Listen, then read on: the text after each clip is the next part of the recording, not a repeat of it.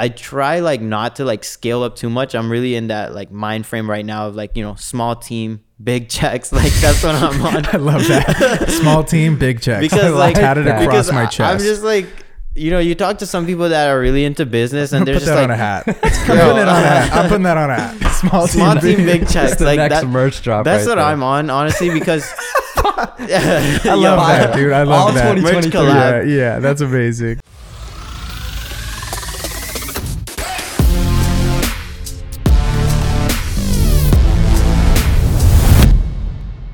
Ladies and gentlemen, welcome back to the 505 podcast. Today's guest is a photographer, filmmaker from Dallas, Texas. He's made content for the NFL, NBA, and a plethora of musicians, and is the creator of the viral sound, So You're an Artist. Please give a big hand to Patel. Oh, thank you. Welcome to the show, boy. You have a huge thing because you were talking this big game before the pod started about the one-handed crack. So we have even an audience member to see you crack this drink. So please get it going. Yep. All right, let's run it. So one hand. I'm gonna say that I have like this overconfidence issue sometimes. Okay. This straight, right? Yeah, you're good. Damn, I got a little. Almost finished. Oh. Okay. Okay, I got a little crinkle. Let's spin it around. Thing in the can. Oh, that's the biggest dent I've ever seen. That's the biggest dent you've ever seen. Yeah. So normally, right, we need a really flush crack, and so the hezi really docked you. That like The by the hezi docked second, me. that was docking you points. So we're gonna give out a 3-1 to start the pod. But it's all good because it's a really good drink. So you can now sip the drink, and you can use two hands if you really want to. I'm gonna go. Give it a go. I'm not really good at these. That was one of the best ones you've ever done. Did you crack it? No, I didn't. Wow, that was really good. What's my score? 7-9. Let's go. That was good. That was Maybe I'll good. get into the 8s one That time. was a good one. That dent in mine was crazy. Dude, so you I saw a tweet actually from a minute. I went and creeped on your Instagram and I saw this tweet. I wanted to talk to you about it. And it goes something like this. This is the first time you've probably seen me and my work. I'm a brown kid from Dallas, Texas, and I want to break barriers for the kids that look like me. You don't got to be a doctor, a lawyer, or an engineer. You can do whatever you want with your life and you can get your dreams. So talk to me a little bit about, you know, why you tweeted that. You're from Dallas, Texas. Is it a big Indian community in Dallas? There is a big Indian community in Dallas, but it's like, you know, then I moved to New York. It's like even bigger in New York. Really? But yeah, like growing up though, I went to a very diverse school though. It wasn't like all brown kids. It was like very mixed. I have a very mixed friend group growing up. But yeah, it was that after the Travis Scott thing or no? I think so. Yeah, I think it was after Travis. Like, yeah. it was. I just saw the tweet was like posted to your Instagram. Okay. Oh yeah. That was after I made like this Travis Scott little mock commercial, and then Travis Scott retweeted it, and that was a crazy day because like I made this like little video which was for Travis Scott's drink Cacti, and then it went crazy because like after 20 minutes of me like posting that on Twitter, Travis Scott quote tweeted it, and then like that day everybody was messaging me like, yo, Travis Scott retweeted you. Like shit was going crazy. Was it a spec ad or did you? It was like a spec. It was like one of those videos where it's like Travis Scott just launched his new drink, so I decided to go to the store, get the drink, make an at-home commercial. You know, you've seen those type of videos, so I decided to try it out just like as soon as the drink launched, because I thought like, you know, I try to make these videos where in a timely way so that they kind of pop. I feel like if you time things correct, timing is very important. So I thought like Travis Scott would eventually see it after other people saw it and started like ramping it up, but like he ended up seeing it within like 20 minutes. So That's so just instantaneous. You didn't even have to wait. Yeah, I didn't have to wait that long. And then after he like quote tweeted it, started going crazy. But you know, I was like, I obviously want to do a lot more. So I made that tweet to kind of, because that day I got like the most attention I've ever gotten in my entire life in one day. So I was just like, you know, letting people know a little bit about who I am and what my mission kind of is. What was it like growing up in Dallas? Would you say that is it a really big creative community once you kind of got into this whole thing? Yeah, I love the creative community in Dallas. Like, it's always a thing in Dallas. I feel people are kind of always saying in the creative scene. I feel like any other smaller scene than like New York or LA always says like, we want to turn our city into that New York or LA. And for a lot of years, I was like, that is what I want to do, because I want to be kind of that group or that person in my city or group of like creatives in the city to turn it up and like really really champion that, and that's what I was kind of like working toward. But my perspective has like since changed a little bit because I moved to New York. I think I realized that there is such an advantage to both. I'll say, like, I'm not saying that you should go and move to a big city like New York, LA off the jump, but I'm saying that after moving to like a city like New York, where I moved New York, after moving to New York, it was just the creative opportunities were crazy. There's just such an advantage you get to being in these different scenes where you can almost like fall into something big, versus in a city like Dallas when there's just not as much brands and not as much productions. It's much harder, but it is easier in a way to like build a portfolio, get your name going, get your brand going. But like you reach this point where it's like when you're ready to take that next step, I think being in a big city really helps. Was that nerve-wracking to move to New York without, like, was that, you said that was the first time you like left your family, right? For an extended period of time. Did you end up going to school or no? I did. I went to college. Okay. Did you finish or no? Yeah, I finished nice. College. Let's go. And so when you make the decision to go to New York, what was kind of going through your mind? Were your parents down for it? Were they like, yeah, go, like, have fun in New York? I told my mom, like, yo, first of all, I basically had this on my mind, like, let me move to New York. I marked it on my calendar. I'm gonna move to New York on August 1st, but I really had no plan. Like, this was probably, I marked it in like June, at the beginning of June, end of July.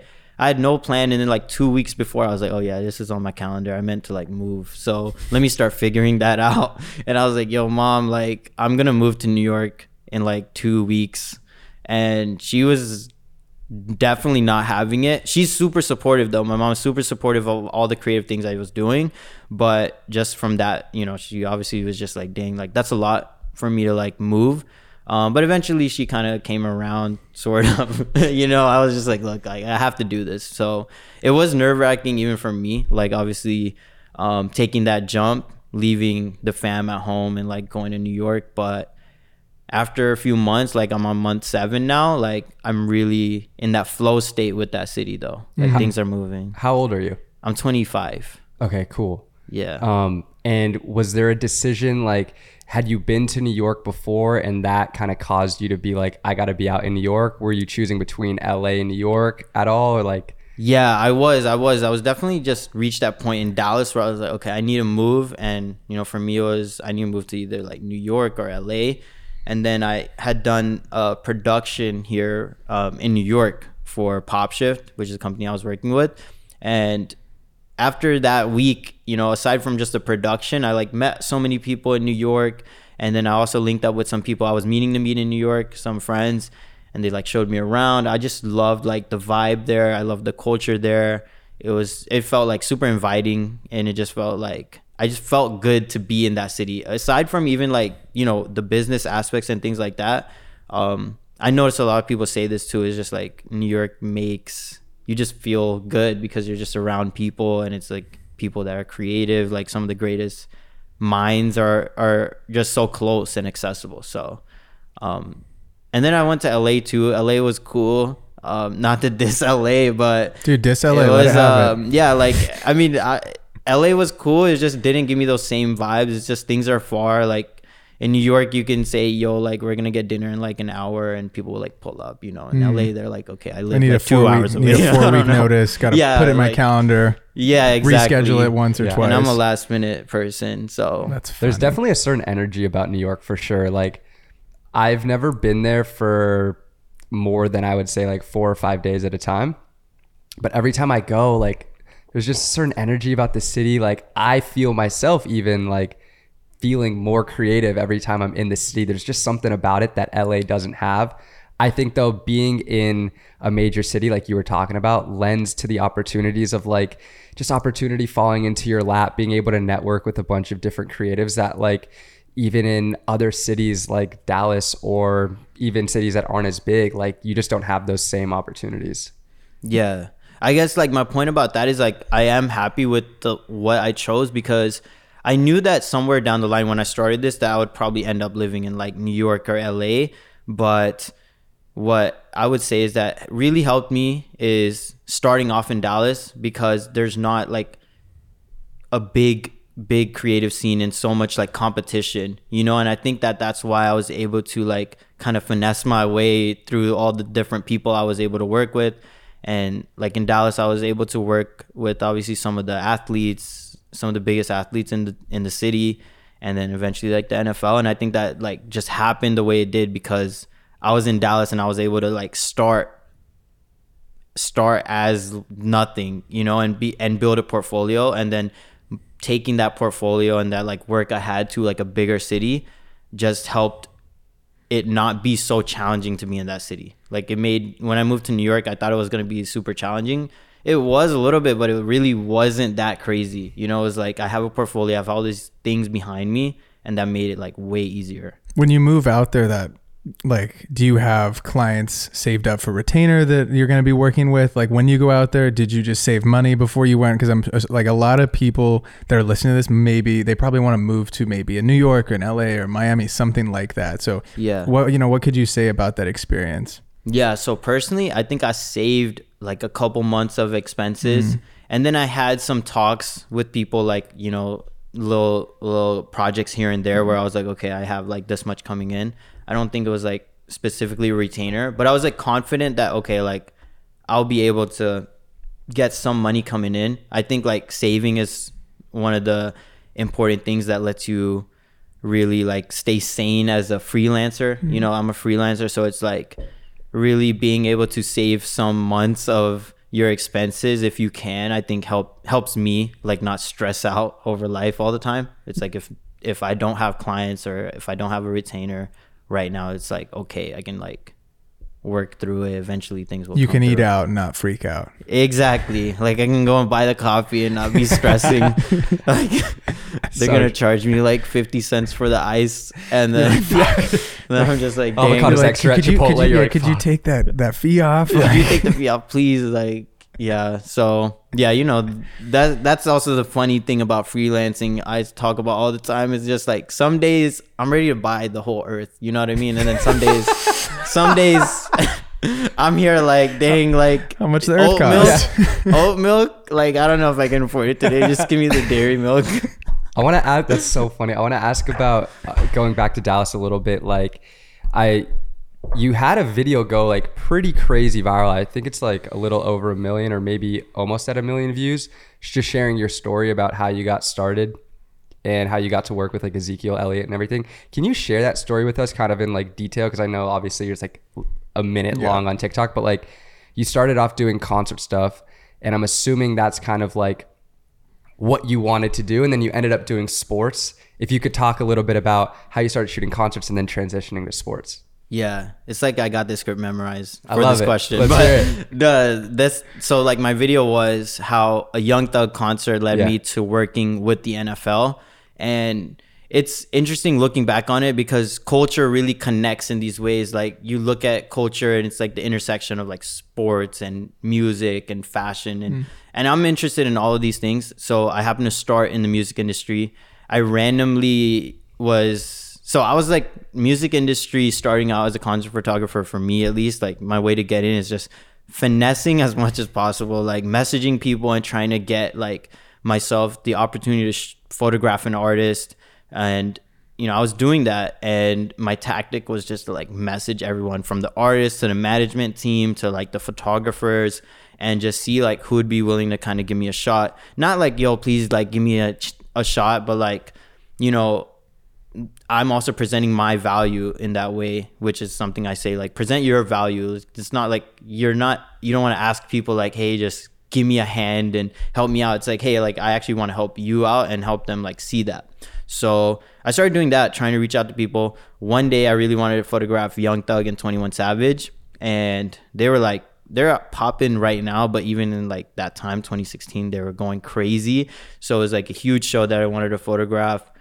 I got no ins. No one replied to any of my DMs or emails to get in. But then an hour before the show, I noticed Young Thug's photographer goes on Instagram Live, and I just like hop in on the live, and I'm like, yo, like I'm a photographer in Dallas. I was just wondering if I could like photograph the show. Forgot exactly what I said, but something along those lines. And you just type it in the live. I typed it in the live, like while he was watching. You know, you can't ignore it. You know, I was being annoying. Okay, so you know, hey, right here. I don't know if I would do that right now, but that's what I did. You feel me? I was just being annoying, and I typed in the live. I'm like, you're gonna see this, right? And you have nothing to lose. I have nothing to lose. I'm just like a random just ignore you. kid. Yeah. But yeah. So I did that, and he responded and was like, "Yeah, like I got you on the pass. I'm a complete stranger. Like, bro has no idea who I am. You know, That's pretty ballsy for him to be down for this.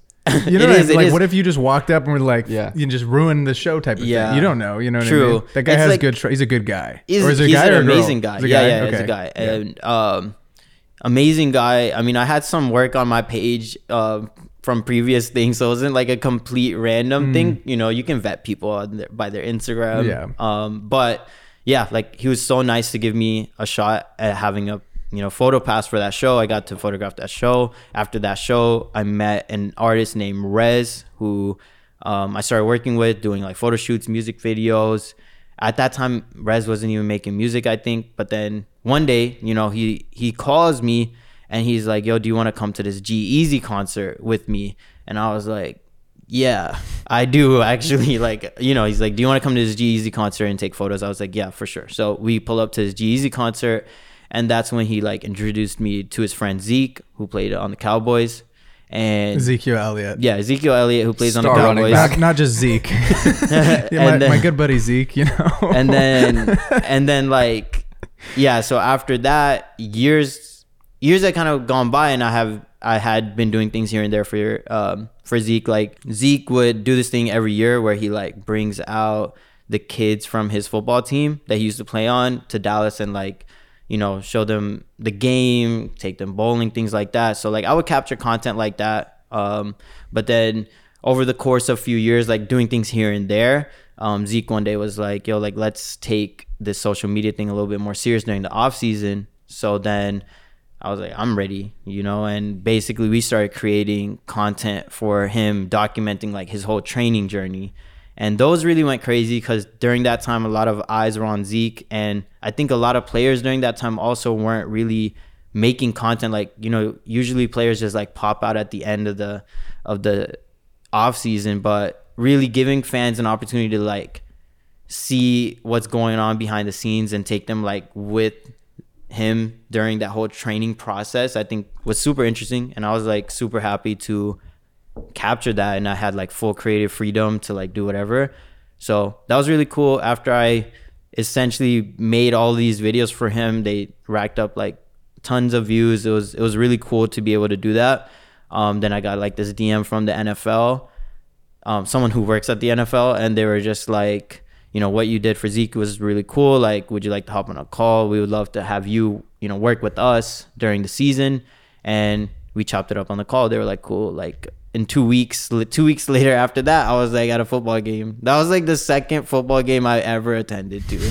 I was like freaking out. And you're like on the field. I'm like on the field, like, yo, at the like, Cowboys Stadium. Yeah. Uh-huh. Yeah. Which is like one of the craziest stadiums. one of the biggest, most well-renowned stadiums in the country. Yeah, I'm just like on the field, like, dang, hopefully no one yells at me. Did you feel like a part of it, or did you feel like we're like in starstruck of like this crazy arena?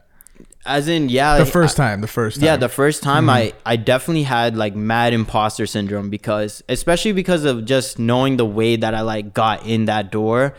A lot of people, you know, that I talked to have gone to like college for like film and gone through like maybe shooting sports, maybe at least attending a few football games before, you know, being like filming football. So I was just like, dang, like I hope I don't mess this up. But then, you know, I read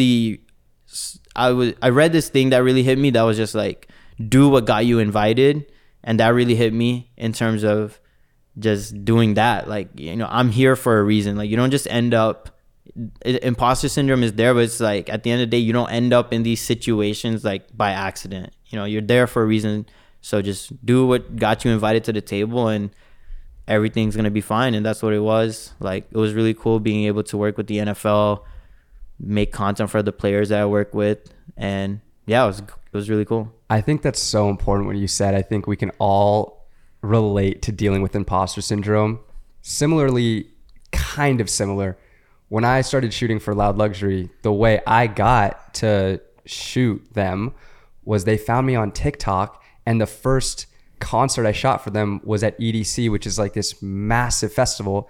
So I'm going there, I'm like, man, there's kids that are like working their way up, shooting at like smaller clubs, like sneaking into clubs, working their way up, like trying to figure out how to go on tour with an artist. And I'm over here like having never shot a concert before, and now having the opportunity of a lifetime to shoot main stage of this insane festival, being like, how am I here? Like, should I be here? Like, but because of something they saw or whatever, it's like, I'm here because of a reason. And like, you know, I'm sure you can relate to this. I'm sure you throughout the course of the season like got better at what you did. Like the content you started shooting probably was like not as good as like you improved. Yeah, like, no, for sure. It's definitely, yeah, you learn a lot, you improve. I learned how some of the plays work because sometimes they would like go, you know, this way, and my camera would go this way.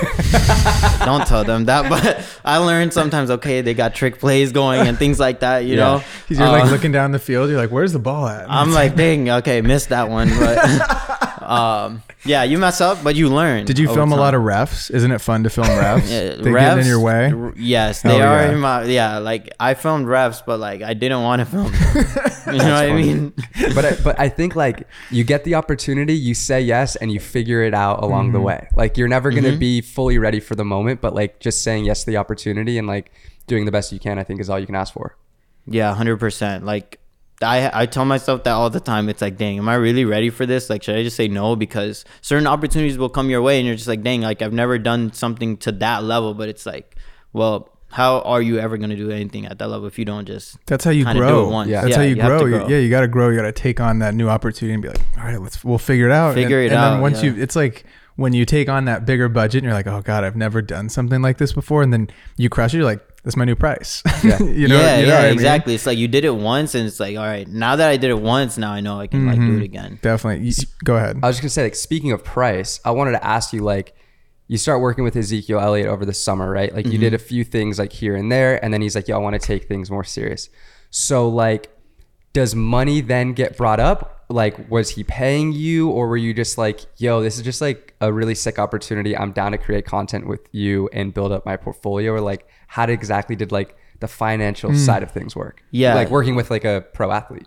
Yeah. So I'll say like Zeke, like again, like we had a relationship for like years in terms of that. Like I met him like years ago, and just I think it's different for everybody. Your relationship with people is different. My relationship with him was just like I let him kind of shoot whatever, and he would always take care of me regardless of. I always felt taken care of, you know, with what he sent me, and that's kind of how we rolled, and I was comfortable with that. I wouldn't be comfortable rolling that way with like everybody I work with, but with him, I had that relationship of just like, you know, do this, do that. Like, anything he kind of needed taken care of by me, like I would do it, and he would always take care of me. I wouldn't have to ever like ask. So that's really nice. Good yeah, to hear. exactly. Good for Zeke, dude. Let's go. He's amazing. Like even every video that I would post, like always has my name on there, that's like nice. Credited. Respect. I never asked him to do that. You know, he really? Just always did it. He does it for the trainer, and he's just real. He's like a real one like that. Always puts me on to opportunities. So like shout out to Zeke, you know what I mean? Yeah, like, for sure. How important was it once you start getting these opportunities, and I'm sure many creatives feel this way, you get a little exhausted from the actual client work that you're doing, but you post on TikTok a ton, you post on Instagram a lot, and you also have started YouTube, which is awesome. So like, how important do you feel like it was to post social content as well as keep the client stuff going at the same time? Because I never saw you I didn't notice it, at least you didn't take really a break, or did you? I feel like I've just taken a break for like the past few weeks, but yeah, I would say one thing is like I designed my content in a way where a lot of the work I was doing is like in line with the content, right? So like even if my work stops, then it's kind of like, okay, now what's on the content side in a way, right? Like documenting the things that I'm doing, documenting the things that I'm working on, it gives me a chance to like also make content with that. So that's one thing I kind of like figured out ways over time to mix my daily routine, my daily what I'm doing into the content that I want to show, and that really helped. And also I think the most important thing to like really be good about making content is like just making it as easy as possible to make it like, if you got to go and set up all these lights and it takes like 30 minutes, like it's going to be a whole process. So I try to make it as simple as possible for me to like go from idea to execution when it comes to like content. Do you think that has that brought you work, you posting your own stuff? Yeah, it definitely has brought me work, but it's never been my intention to like really get work. I post content because I just enjoy storytelling. I enjoy like this community I've been able to build, and like whether it's people that just watch my videos or like, you know, you guys, I meet so many amazing creators from just creating content, which is like the dopest thing ever. And so it's never really been about, oh, like, let me get more clients. But it is crazy the amount of clients that I've been able to get from TikTok, especially when I moved to New York. It was like, I made a bunch of videos like, yo, I'm moving to New York, blah, blah. And I got a bunch of people hitting me up like, oh, yeah, like, let's work. And that happens to this day. Even people will like, I always ask people like, how did you find me? Because I think everyone should ask that. It's like a big like thing. If you want more like clients, like find out how they found you. So some people just like search like NYC videographer, NYC photographer, you know, that's like they'll search it on TikTok. And I think that's a big thing. Like, you know, y'all should look into getting into using some SEO. Dude, TikTok is the number one search engine.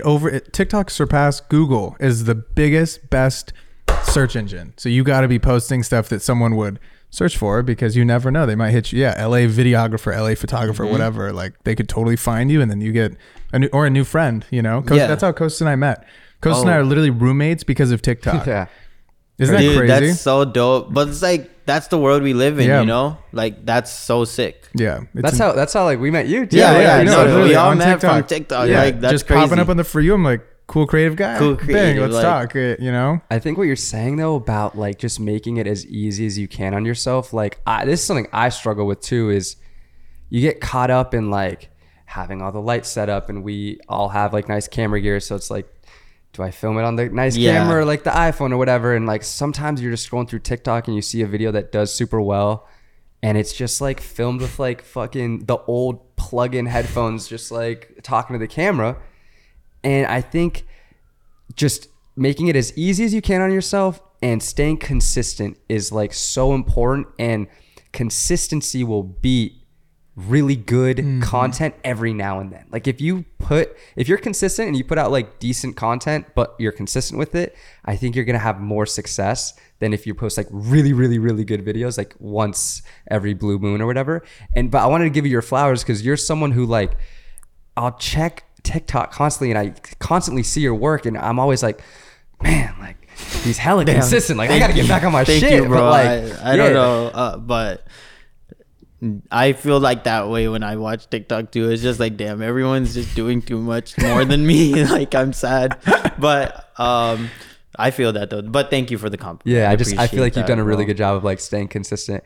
Also with having, you know, getting work on the client side to TikTok, I've seen you post a couple of like brand deals and stuff. Yeah. How have you navigated monetizing TikTok, since you have a pretty good size? You're like 60,000 followers? Almost like 60K. Yeah. Yeah. And so I guess like stepping into maybe like the influencer side of stuff, or like the talent side, as opposed to just like working with clients and being behind the camera. Can you talk about how like you've been able to monetize, or like if you have been able to monetize TikTok and social? Yeah, for sure. That is something like that I've been doing recently in like the past year/months, especially after moving to New York. I feel like I got a lot more opportunities simultaneously with that.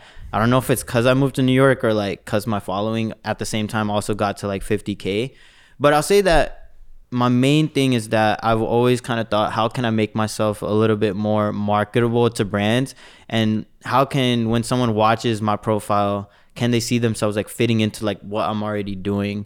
And it's a lot that goes into it, but I think at the end of the day, it's just making yourself someone that the brand can kind of see fits our like audience and fits our demographic.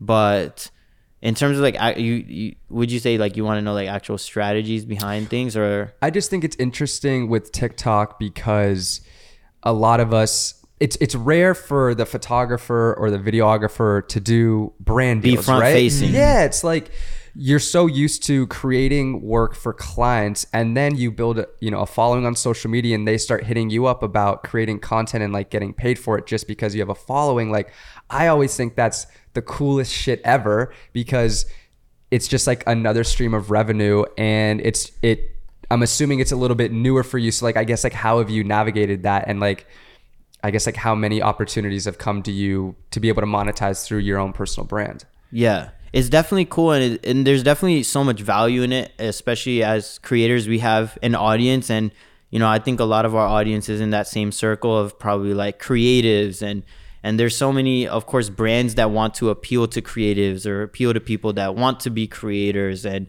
it's like, really, people look up to different creators for a lot of different things. And so it's like, there's a lot of value in the audiences that we've all created, and like all creators have created so much value, and so much value in like being that person that people trust. The trust is the most important thing that brands look for. And so it has been super interesting. I've been able to work with some really cool brands, like Adobe, for example, is a brand that I've been able to work with recently. And that's just crazy because I like use Adobe every day, so it is crazy. And I think at the same time, it like makes sense for them to want us. I think, what I'm trying to say is like, creators oftentimes like don't value the true pull and power that they really have, and the true like effect they have on culture. But it's really like a small group of people. Like, there's a small group of creators, and especially in this space, like, let's say like creatives or like videographers and photographers, like there's a small group of these people that really have a huge effect on the culture and what everybody in the scene is talking about, what products everybody's using. So there's so much power in that. So that makes a lot of sense why a lot of brands are still like wanting to work with creators, even like people like us that are used to not being front facing, but we've now built like this very cool audience and very like strong audience of people. By all of us, like, we kind of share our stories. I think that's a big thing that people connect deeply with, and I think that builds like so much trust in our brands. Even I wanted to stay on this a little bit. Like, do you have advice for creators besides like sharing your story, and like, how can you build trust with your audience and kind of be like authentic through your content? If you have a piece of advice about that. Word. I really like what I saw you guys talk about Hassan Minhaj on your podcast at some point too. Hassan's the man, dude. Yeah, he's super dope. And I like one of the things he said. He was just like, his point, I forgot exactly what he said, but his point was on vulnerability. Vulnerability. There it is. Oh my God. It's a tough one. Thank you for understanding. But being vulnerable is obviously a slippery slope, but I think that you have to give your audience something. And I think that was his main point. He started his special, I believe, by saying something along the lines of like, he couldn't have kids, right? And that's such a big subject. It's such a vulnerable subject. And I think it goes the same way for like any creator. When you see someone that is kind of just like you, that, everyone has these different things that they're in their head. No one wants to really go on the internet and say, I messed up. These are the things that went wrong. Some things are embarrassing. But when you kind of are vulnerable with your audience and keep it real with your audience, I think that's when like they really build that trust with you. We're so used to seeing everyone like live this like picture perfect life.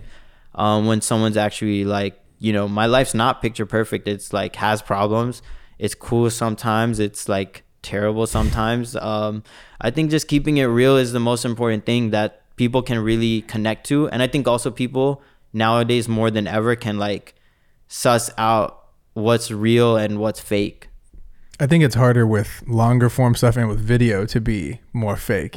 With pictures, it's like people could like pretend a life for a minute and you're like, yeah, was a Tinder swindler guy? Tinder swindler? I had no idea. That guy was just like with a bunch of girls in the Alps every weekend. But I think with like, a podcast or with TikTok videos that are longer, it's really, I feel like you can get a vibe of what someone's actually like, and I think now more than ever, people are seeing through the bullshit of like, oh, this person's inauthentic and like, I don't want to be a part of that. You know what I mean?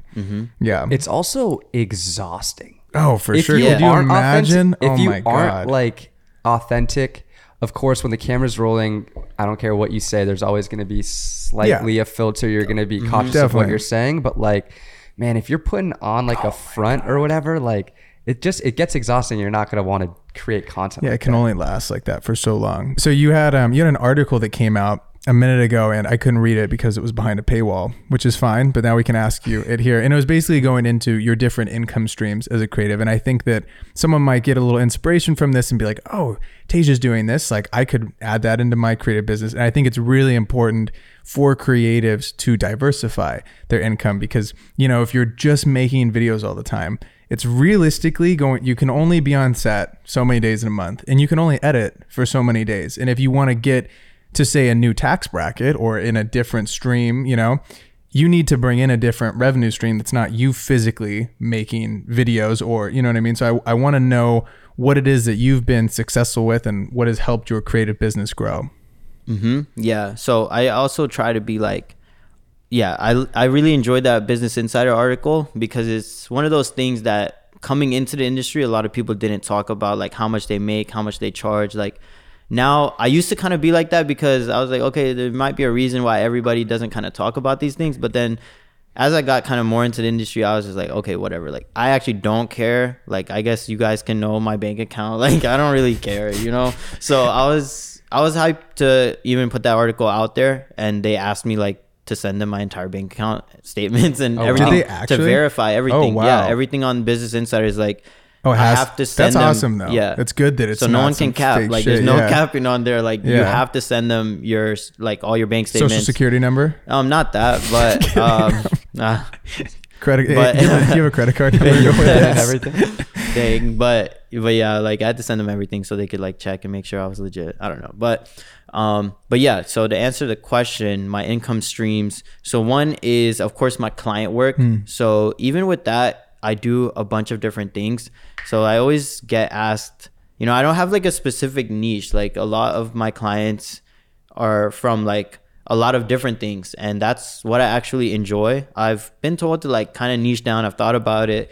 I enjoy really working in different areas. Like I enjoy like shooting a concert, maybe one day shooting a sports brand deal thing one day. And like, I enjoy working with all these different people. So it's just cool for me to be able to do that within that like realm of client work. There's also like the aspect like you were talking about where, you can only be on set so many days at a time. At the same time, you can only edit so many videos. And so I do try to get help with things, especially when it comes to editing. I try to delegate some of my editing out with other editors, and I try like not to like scale up too much. I'm really in that like mind frame right now of like, small team, big checks. Like that's what I'm on. I love that. Small team, big checks. Because like had it across my chest. I'm just like, you talk to some people that are really into business, and they're just like, on a hat. I'm putting that on a hat. Small team, big checks. That's the like next that, merch drop. That's right what there. I'm on, honestly, because I love that, dude. I love that. Merch collab. Yeah, that's amazing. Because, dude, like, I don't know. You talk to some finance bros, and they're just gonna be like, "Yo, you need to scale your business and get like 500 people working for you." I'm like, I don't want to deal with like, at first I was like, dang, you guys are kind of onto something. Like, yacht in Ibiza sounds kind of nice. But then I'm like, bro, like, I don't want to manage 500 people. Like, I'm just gonna work like 9 to 10 p.m. every day and like be down bad about life. So I was just like, let me not go crazy, but let me do a project that I like. And then if I, have the budget in that project to where I can like hire people out and have them do edits, and it's cool because you get to like just make money with people that you enjoy working with, and it's small team, big checks. You know what I mean? Mm-hmm. That's what I'm really on. So of course, like building out a team, certain people that you trust to like help on editing, I think helps me with that aspect, so that I can like focus on doing new productions and doing what I'm good at, like shooting content. If I need to edit, I edit, but if I don't need to edit, then I can delegate it out. So certain aspects like that in the client work aspect help.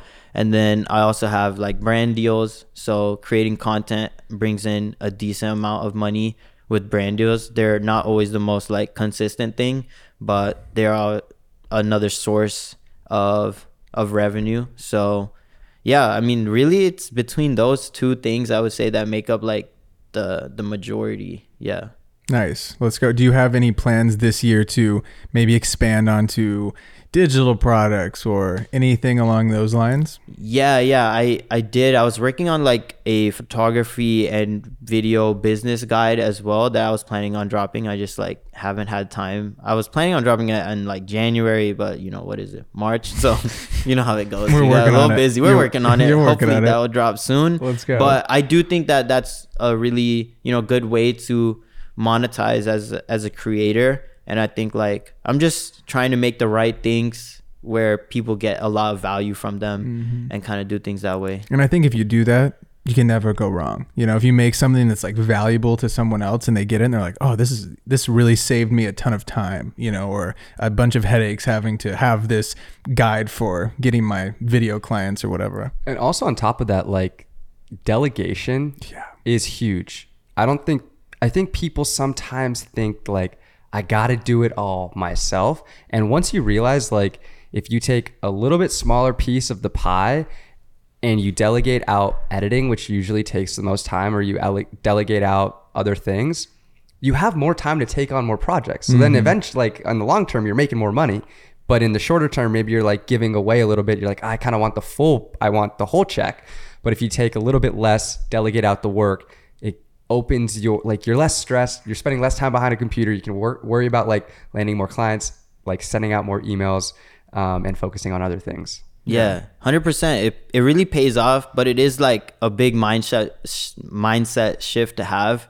And it is like risky in a way. I mean, it definitely feels risky to like take a certain portion of your money and like, you know, because we're all like, okay, we can do it. And then it's also a mindset thing of like, well, I can do it better, you know? Yes. And it's like, yeah. The other thing is that the biggest thing that will like relieve stress is like having an editor that you know will like do better than you, which is obviously harder to find and more expensive, but it pays off if you can find someone like kind of team up like that. So, and again, it like makes me feel good in a way to be able to work with people that I trust and that like, you know, I'm able to like create this ecosystem of where like, you know, we can all make money together. So that is, you know, something that I enjoy doing. Yeah. Everybody 100%. eats. So Everybody eats. You did something I saw with the NFL where you got to film Patrick Mahomes.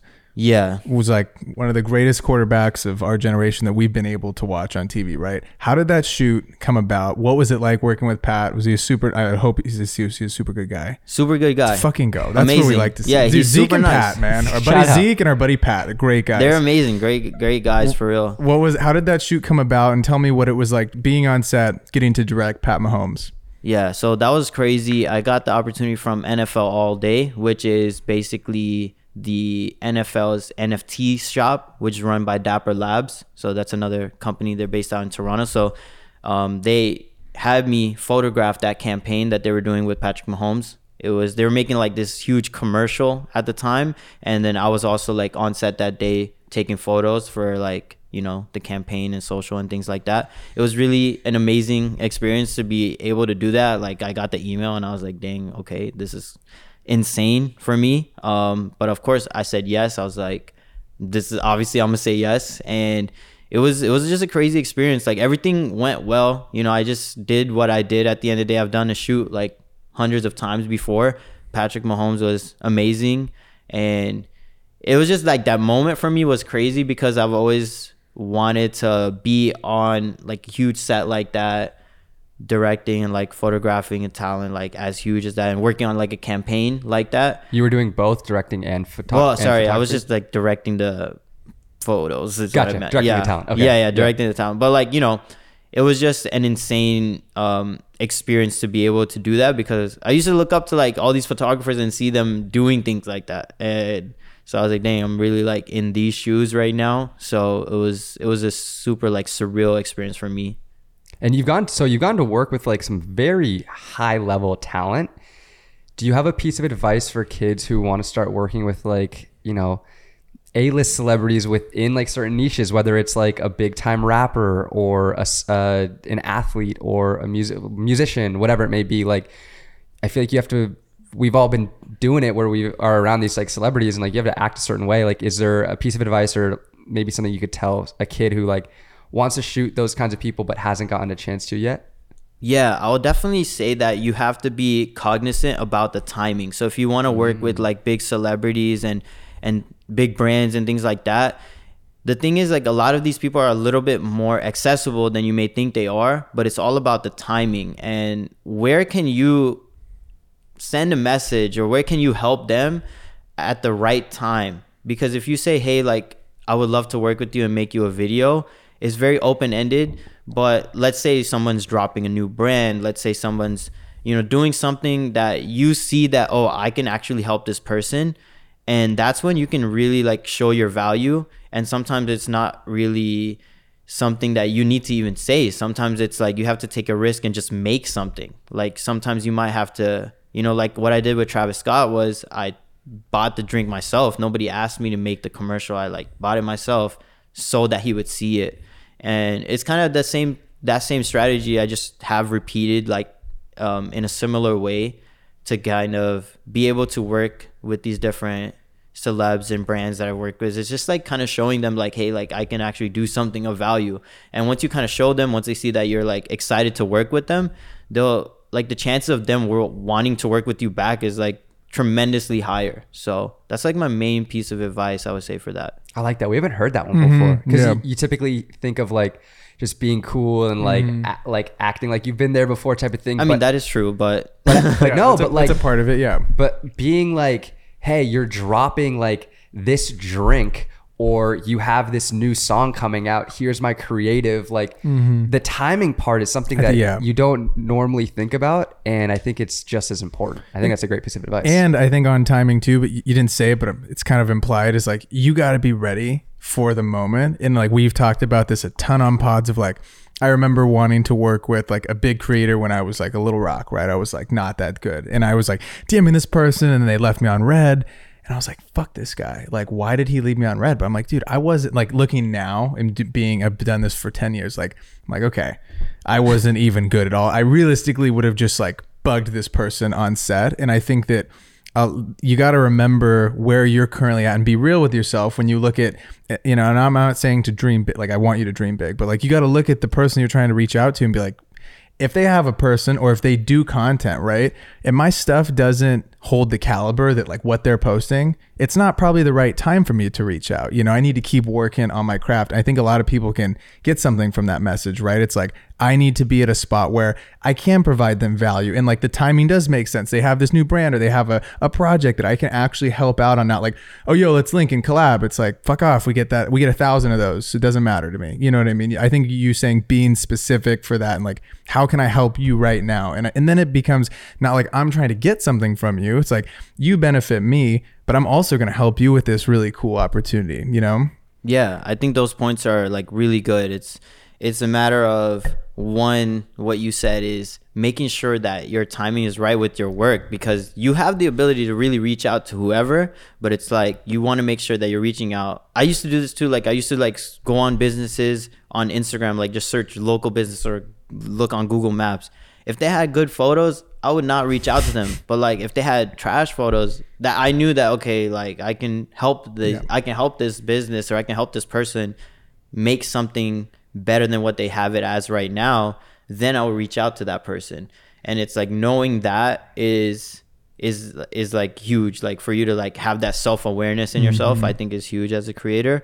And what was the second thing that you said? I said, oh shit. Oh, okay, my bad. I have ADD. I forget. Me too, I already forgot. Yeah, see, we're on the same I already said it. I'm like, well, it's out there. It's out there. Keon, clip it. Along with like providing value and the timing and everything like that and shooting your shot, right? Something that I've realized through a bunch of photographers trying to hit me up to try to do shows, like it's a 50-50 shot, right? Like if it's a bigger show, at least in my shoes, right? If like a kid asks like, yo, can I come help shoot Loud Luxury for this show? Like I'll ask the team, and if they want a second shooter, great. If not, I'm sorry. If you do get the opportunity, I think it's a really cool thing if you can get content of not only like the artist, but like other people on their team, or specifically like their photographer or videographer, whatever. Anytime that like a photographer has sent me a photo of myself shooting them that I can then use for like Instagram or my website or whatever it may be, I'm like, oh, that was like really nice. And it's just a little thing that I'm going to keep that kid in mind in the future. I think that's just like another piece of advice. Like if you are shooting a concert and you have, you know, the first 3 songs to shoot in the pit or whatever it may be, or like you're on set, whatever, like if you can shoot other people besides just like the artist and you can send it to them, like that goes a long way. I think so too. I agree. You know, another point I think I would add to that is like also, you know, whenever I was also heavy into shooting music, I would try to also photograph like everyone on the lineup. And I think a lot of people like just want to focus on the headliner, but I was always pressed on like, let me photograph pretty much everyone on the lineup. And then obviously some artists are just opening artists, which is dope. Like you can just say what's up to them like backstage. Obviously I'm not going to do that to the headliner, but like opening artists are so excited to like even get photos. Like they're and I think connecting, like I always wanted to like connect with that local scene, connect with the creative community, or even if there's like a opening artist on the tour, like they may not have a budget to have a photographer on tour with them, so they really appreciate that photos for one. And then 2 is like these are the artists that are going to be the next headliners. And so I think it's important like connecting with all these people, like you're saying, like from the managers to the who's ever backstage to like other artists on the lineup. There's so many other people than like that headlining artist that you can provide value to, and it's like makes it a lot worth it, or like in the long run it'll be worth it. You also never know who you're talking to, so you got to be nice to everybody, Seriously. right? Yeah, true. Let's say you're on set or you're in the green room or backstage, whatever. Like you never know what that person who you're talking to's connection is to whatever you are shooting. So just make sure that like you're cool to everybody, because like you shouldn't try to like big up someone or like not try to shoot someone because they're not maybe like the headliner, whatever it may be. Like I think it's true, like treat everybody with like respect and like just go into it being cautious of like how you are with everybody, not just like the main A-list celebrity or artist who you're shooting. So you're a freelancer living in New York. I have to ask, because you obviously don't have a 9 to 5. It's not like you wake up here, you're done at 5, right? Do you pre-plan out your day the night before? Are you ripping sketch boy hours? Are you working late at night, or do you get up early, which I don't do? I don't get up early. What's kind of like your schedule in New York right now? Yeah, so I like dream of having a routine schedule in a way, but like I don't know, like 2 weeks ago in New York, we stayed awake till 5 a.m. 5 nights in a row. Let me tell you, the weekend is 3 days long. I don't understand how that works, but like 5 nights in a row staying up till 5 a.m. was insane. But wait, for work, or did you just like for fun? Okay, just that's for how fun. New York is sometimes. But Okay. I'm saying like, yeah, I just live off the vibes pretty much. Okay. Just love the vibes. Like just run the vibes. No food. no I don't. drinks, Yeah, just vibes. Just vibes. I'll say that though, I do enjoy having a semi schedule, but for the most part, I work in sprints. For one is like, you know, for the past week or so, I've had like a shoot like almost every day. Like I had a shoot like for like 4 days in a row in New York, and then I came over to LA, and then we've been just working since then. So then after that, like maybe I may not have any work, and then it's like I have a schedule. I'll go to a coffee shop, chill, just have like a relaxed day for the most part, like edit. And then that's like more of a normal day where I might wake up on time, like 10 a.m. So do you work late? Are you like, Are you with us on this, or are you an early morning kind of guy? Am I really what? Are you about this life or no? Sketch boy hours. Yeah. You know, I'm actually not. You're an early guy. No, So I'm you're just midday like kind of guy. Just midday, regular, midday for just real. I used to be on that sketch boy Regular hours. guy hours. We're gonna call them that. Yeah. I used to be on that sketch boy hours, but like I don't do that anymore. I don't know. Like only if I really need to, where like I need to like churn out an edit like the next day. But we'll gladly take you back in the crew, like if you want to be a part of the late night okay, team. yeah, I might join back. Just like, shoot me a text. It's kind of a long wait list right now, so if you hit me, like I could probably work on something. The get you thing is, pushed it's through. only like once in a while, you know. Okay. Is that cool? No. Honestly, it's a dedication to craft. I like the earlier mornings and kind of like midday, but like once that sun goes down, I'm pretty tapped out. But like it's so fucked because on the weekends I'm living like the most sketch boy hours because I'm up till fucking 5 a.m. shooting these shows, editing, and I'm like trying to get on a normal schedule when I get back. And then it's like so hard to be on a normal schedule because you're trying to sleep, but like your body's like, okay, you're supposed to stay awake till like 4 a.m. So it sucks. Right now, do you have to do any cold outreach? And if so, what does that kind of look like? So yeah, right now I don't. Because I've just been busy, but like whenever things slow down for me is like when I'll start doing cold outreach. I'll say like one thing that I do is I have a bunch of clients that I've like already worked with that I like want to work with again. So sometimes it's just a matter of being like, hey, like what's going on? Like, how are you guys doing? Just checking in if you guys needed anything. Like, I think that helps a lot. Because there are so many people that over time you've worked with before in the past that they always need new things. So I think reaching out to them is like the first thing to do before reaching out to like new people. But yeah, if there's I know it's like over time doing it, it's just like I don't cold outreach as much, but at the same time, like I still do, especially for like brand deals. I try to like cold outreach more on the creator side of things. And then when it comes to like client work, I'll rarely like cold outreach now, but I still think cold outreaching is important. Like you can really land, that's how you like get to that next level sometimes, is like doing that cold outreach. So I think like, are you a DMs or an email kind of guy or both? Is it LinkedIn at all? It depends. LinkedIn is actually major. I think I've been like trying to tap in more to LinkedIn. Dude, I like LinkedIn to find shit, but the culture of LinkedIn sucks. And you can at me on that. I've like went on LinkedIn and scrolled. I'm like, this is literally like making my eyes bleed. Like I cannot. That's definitely true. Stand to read those fucking messages, like those things. I'm like, and I'm not saying that I'm like not cringe on some of my shit, but like LinkedIn, dude, I'm like, yo, get out. This guy's like, I saved a baby from a burning fire, and then I took our company public. IPO. I'm like, dude, fuck these guys, bro. The freaking hooks on LinkedIn are crazy. Oh my god, dude, like they're the start is crazy. In the comments, they're like, you go, Mike. Like, yeah. I'm like, dude, fuck this comment section. Yeah, that was my baby. Thanks for saying. That's like a different universe. Dude, this is Cleon's gonna clip this, and LinkedIn guys are gonna be like, this is so stupid. We love LinkedIn. Like, I hate it though. I think but it's good for connecting with business stuff. But like the actual like people that post on LinkedIn, I'm like, yo.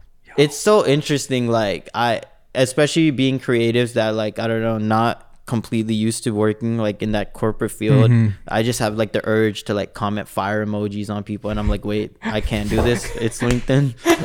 You're like, good job, Brandon. You did great on this. I'm just like, okay, yeah, my bad. This shit is fire. Great job. Yeah, I'm like, yo, fire. You just start cussing in the cussing in the LinkedIn comments. That's so funny. Yeah, I think we're not meant for that LinkedIn culture. But like from where we come from. But you can, I mean, what's really cool though is like what I've told some of my coaching peeps. I was like, yo, you can find who's a high up at said company, and you can get an email there if you have LinkedIn Premium, which is really cool. Or if you're applying to a job, what is cool about LinkedIn is you can get the stats on who's applied, where they're from, and you can be like, okay, is there 5 people that applied here, or is there 10,000 people that have applied here, and like who works at said company, which is great for. Sorry to shit on LinkedIn, but yeah. When it comes to cold outreach, using LinkedIn is great because of finding those specific people. You're not going to land a Nike brand deal or commercial if you DM at Nike, but you can search on LinkedIn and find the social media coordinator or head of marketing at Nike, and you have a more targeted approach that's going to lead you to like a higher opportunity of landing that client in the cold outreach approach. Yeah, 100%. LinkedIn is like, the search capabilities on LinkedIn is crazy. Yeah. And yeah, I think you can like kind of, I don't know, sometimes I think about this, I don't really act on it like that, but it's kind of like you can just subtly like just make people know who you are without messaging them. If that makes sense. Like what the algorithm's crazy. Yeah, like you could post and it could see 20,000 people could see it, and you only have like 500 connections or something. Yeah, just crazy. And I think what you said is major too. It's like really, you realize at the end of the day there's people behind all of these companies that we want to work with, and it's just a matter of kind of connecting and finding out like who is pulling those strings and who do you actually need to connect with. It's like 1, 2, 3 people, and that makes it like 100 times more easier to really like get to what you want to do. We're in the people business, you know. Yeah. It's not like a robot that you're talking to. It's like a regular person just like us, and we're like, you know, someone that's just like went out on Friday night and they just woke up Sunday hungover and they're like, okay, let me like see let me see the brand DMs that we got today. Yeah, you see know? the brand DMs. Speaking of cold outreach, working with clients, you said that you've worked with Adobe, which is super cool. Do you have a brand or a company that's on like your number one list, like top of the list of like brands that you want to work with that you haven't gotten a chance to yet?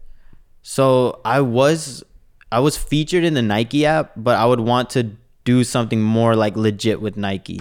That's like one of my dream like collabs, whether it's like directing a commercial or like being a part of something as a creator. Like, want to do something with Nike for sure. I could see you doing that. You're already working with athletes in the NFL. Like, Nike's not that far away for you, I feel like. Yeah, hopefully so, man. I'm trying to get Nike, please. Let's run something.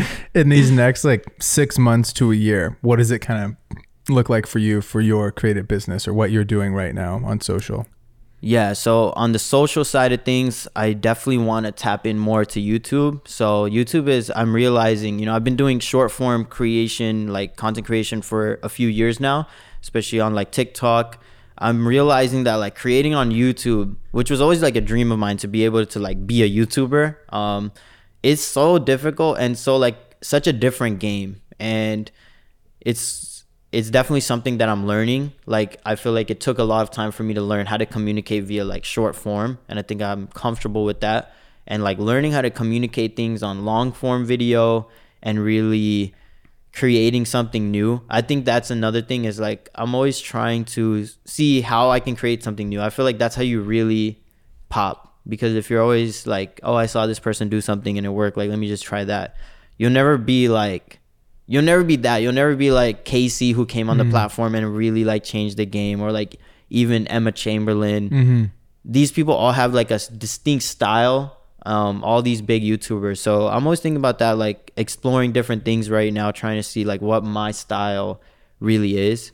And then on the business side of things, like with my client work, yeah, it's just a matter of like working with bigger brands, working with trying to get my foot more in the door as a director, and really trying to like be able to craft stories, do more storytelling, tapping into that side of my brain and moving into that realm of things versus like the videographer side of things, which I feel like I've been doing for years, but like really transitioning from that to like being a director is like what I want to take my career.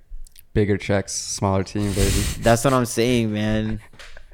I love that. Small team, big checks. There it is. What is one piece of advice that you would give to your 18-year-old self?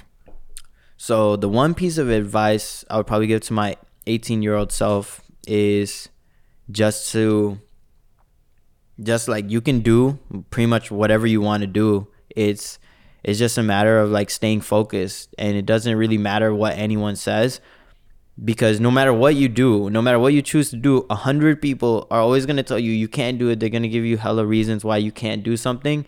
It doesn't matter if it's like you're going to be a doctor or you're going to be a photographer or whatever it is. Like, you're always going to hear people say why you can't do it. It's just staying true to like what you want to do, and always not being afraid to like explore other things and not being in the box.